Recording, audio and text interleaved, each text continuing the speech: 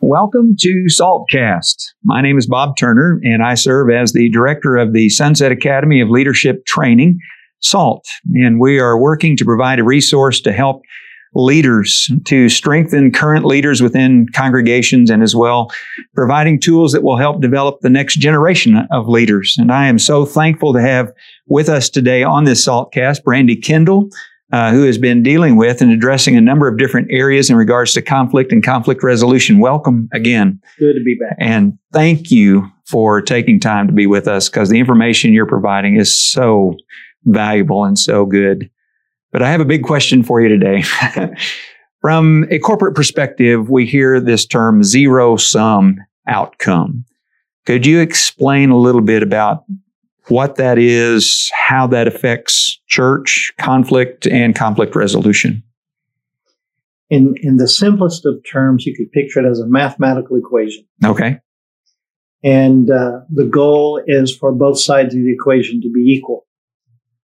If the equation is a good one and the math is done properly, we end up with equality on both sides. Okay. Everybody's happy. All right. Okay.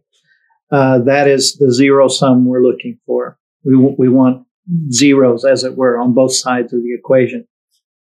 The problem comes in when a part of that equation, in order for things to be equal, what happens is my gain means your loss. Right.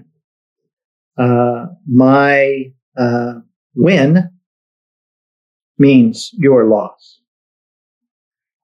My victory means your sacrifice. And how many of us like to be on that losing side of things? Yeah, none. in general. It's not a very happy place. So because the equation is seeking equality, and for it to be healthy, okay, we want that equality on both sides. And that's what we need to work for. Right. That's what we would really like to have. But the reality is, for the equation to work itself out for most of us, because we focus, as we've talked before, about my priorities and where I'm coming from. Right. And my view of things tends to be the right one. And I'm going to win this battle. Right.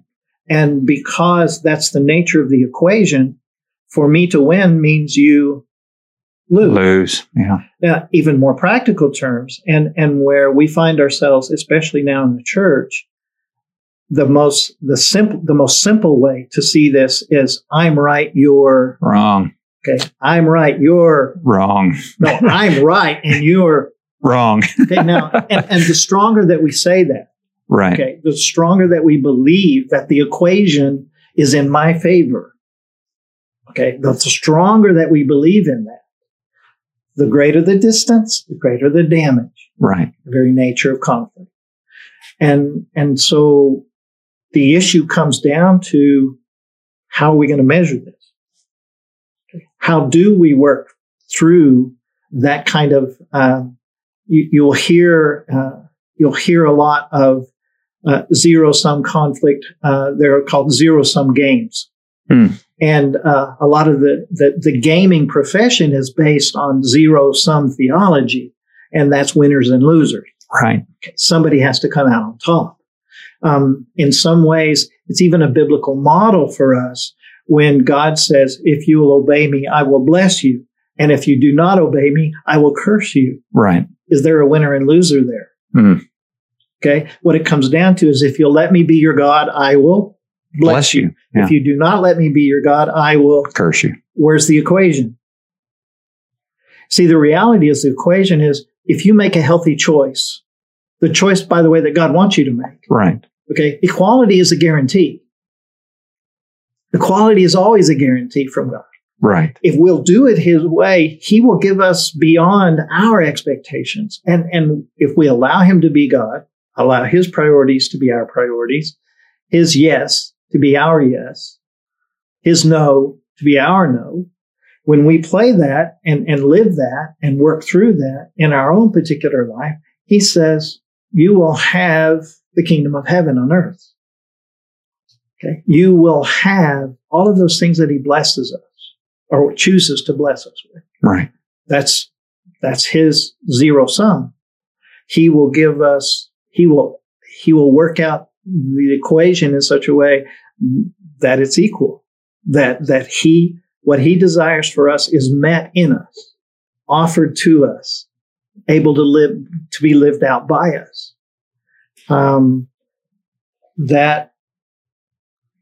That's at least one aspect of that zero sum theology. Sure. Now, when we talk about a basic application of that, how do we change that one-sided approach, that one-sided imbalance that happens because I want my way? Is there a biblical way to do that? This is where the challenge actually comes in for us, because the answer to that is yes. There is a way for us to work through zero sum to bring those zeros, both sides of the equation to where it is. But if the imbalance is caused by me being first and you second, or me winner and you loser, what do you think might be that equaling factor?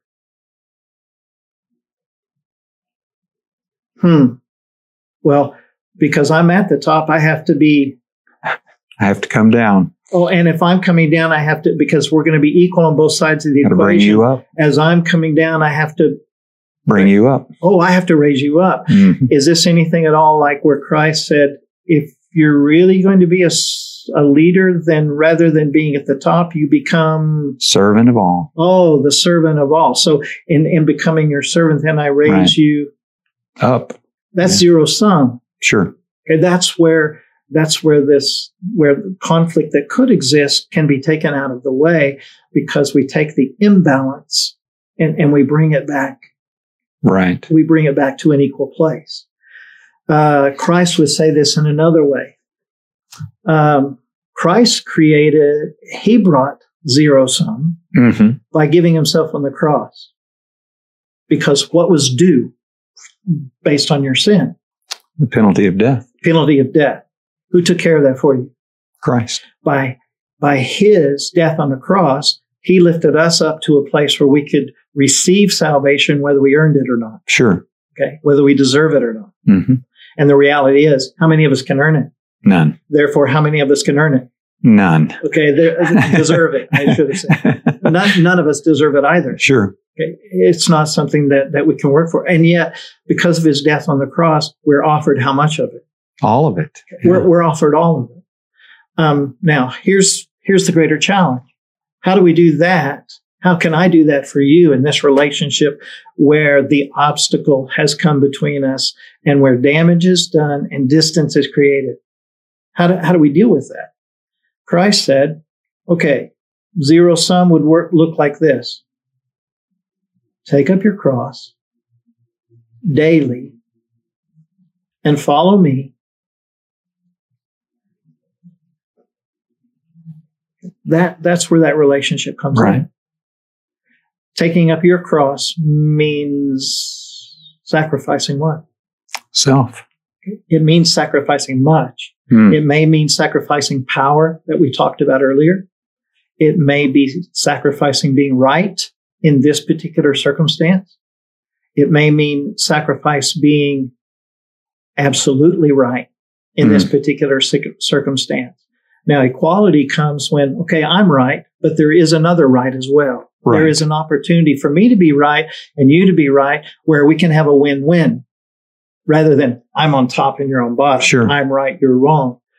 It's where, and conflict resolution comes into play in this, when we try to find that place where the equation is as equal as we can possibly make it. Right.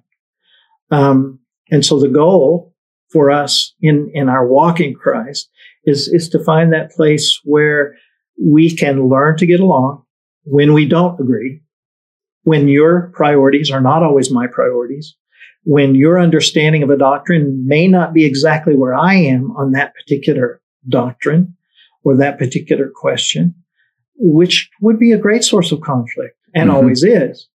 But how can we still beyond the differences here, do what Christ said is going to make us known by all the brotherhood and by all the world around us. It's how we view one another through those things and actually express ourselves in terms of loving one another. Right. What does that look like if that becomes the priority in the differences that we have, however balanced or imbalanced the equation might be? When the goal is to find in the imbalance a way that we can love one another the way that He would love us or care for us or desire from us certain behaviors and actions that express that love. Love me first, love your neighbor second, even as you love yourself. There are three different challenges there. Loving God, loving others, and loving self. Mm-hmm. And doing that in such a way that the equation, whatever the obstacle, whatever the conflict might be, where the equation can find as equal an answer, a solution as is possible. Right. I'm sitting here, I'm thinking of so many different passages throughout the New Testament. Paul, when he wrote to the church at Corinth, and the division that existed there and how he went through and answering their questions, trying to help them come to that zero sum, if you will. And his letter to the church at Rome, yes, and the conflict between Jew and Gentile. And when you look at the conflict of nationalities that even exist today and what they bring to that culturally to the table, and how do we work in those circumstances to bring about that sort of balance of raising up and lowering ourselves so that we can be as equal as possible. And those are just two examples I think of throughout the New Testament. And I know there are many others. And I'm just enthralled with how we need to work at achieving that, and the goal of achieving that through, as you mentioned, the love that we demonstrate to show that we are His disciples. You know, it's not difficult terminology. Mm-hmm. Paul told the Philippian brethren, for instance, you want an example of what it really means to be humble, what it really means to see others through different eyes. He says in chapter 2, let's look at Christ first. Yes. But before he gets to that and says, this is what I'm talking about, what he says first is, you know how you could complete my joy? Here's what I'd really like to see you do, church. What I'd really like to see you do is get out of first place. Yeah. I would like for you to start seeing the needs in others and the interests that others have. I would like you to consider their interests before you consider your own. Now, what just happened to the equation? Zero sum. Okay, we found a place where suddenly, because I'm right, now being right is not what's most important. What's most important, rather than me being right, it's this relationship that we know God is calling us to that becomes most important. And so to do that, I'm going to listen to your side. I'm going to see what's important to you. I'm going to measure things through your interests versus my own. Now, that's Paul's demand. Right. Well, he says, in case that's too tough for you to understand, let me tell you how that works out. Do you remember this guy named Jesus? You know, he takes us right back to that image that we're to bear. Right. We are to be the incarnate Christ. We become that image in the body of Christ today. And so what he calls us to is to be that. And what was it? It was he poured out that right to be above, that right to stand on top. It says he poured that out to be made in the likeness of, oh, yeah, you, me. How's that zero sum? See, he brought the equation down to a level where it could be understood. And the glory that he had here, that text says he received ultimately in the end because he was willing to be obedient, keeping everything equal, to become obedient even unto death on a cross. And again, not only death, but death on a cross. Right. The ultimate nasty kinds of death. And he was willing to keep the equation equal in such a way, or to even it out in such a way that we have the perfect example. So for those of us who want to receive that glory, to be at that top of that list, he tells us exactly how to do it. And what he says to do is, like him, let their interests become more important than your own. be willing to sacrifice whatever it might be for the sake of that love relationship that we're to have with one another. Obviously, there are exceptions to that rule. You have to be careful about giving up so much. But that is the challenge. That's where kingdom living is so much stronger than worldly living. That's where our challenge becomes so much deeper than just getting along in the workplace. When we see the workplace as another opportunity to be less so that your needs can become more, and when that becomes how we deal with one another at work, or the husband and the wife at home, the parent and the child and the parent, we could start naming relationship after relationship. Sure. And where conflict comes into play, when conflict comes into play, one of the first questions to be asked is, what's out of balance here? And the challenge then becomes, let's balance this. Right. What can I do to bring balance? Now, I didn't say I was wrong where I might be right. I just said, in spite of the fact that I'm right, what's more important is for us to heal or to have a relationship that's healthy. Right. That's how I'm forced by that kind of mindset to approach conflict in a completely different way. I'm looking for the positive outcome. I'm not looking for the win. Right.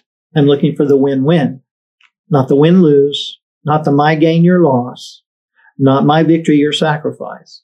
I'm looking for, let's reach that place where together we can to bring this equation into a healthy kind of solution. Right. That's my simple take on that whole idea. I'm just sitting here thinking what a difference the church would be and the impact it would have in the world for that mindset to exist more. Wow. And it's biblical. It is biblical. This is as biblical as it can be, whatever we might call the concept or the theory.